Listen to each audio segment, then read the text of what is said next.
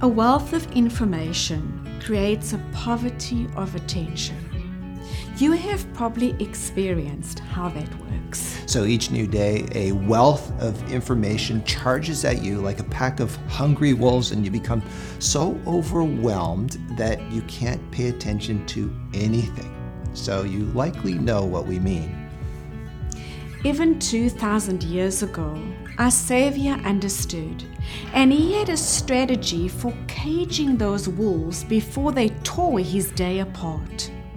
Jesus knew the best way to begin a new day, and here it is. Early in the morning, well before sunrise, Jesus rose and went to a deserted place where he could be alone in prayer. How would your day look if you decided to follow Jesus' example?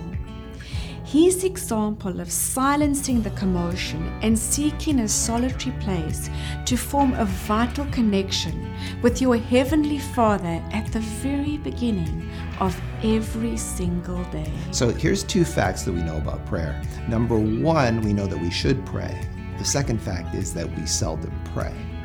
So how can we change that? Here's our challenge for you personally. Take 15 minutes at the beginning of each new day before you turn on any of your devices and be still and pray.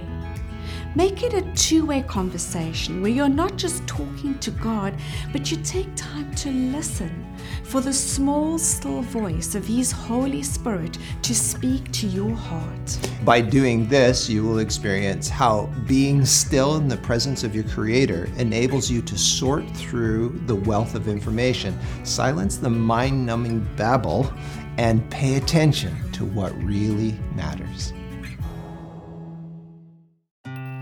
Thank you for listening today. If you would like to watch a video of this podcast, please visit iiw.ca, or you can go to our IIW Canada YouTube channel and click on the Videos tab. Once again, thank you so much for listening.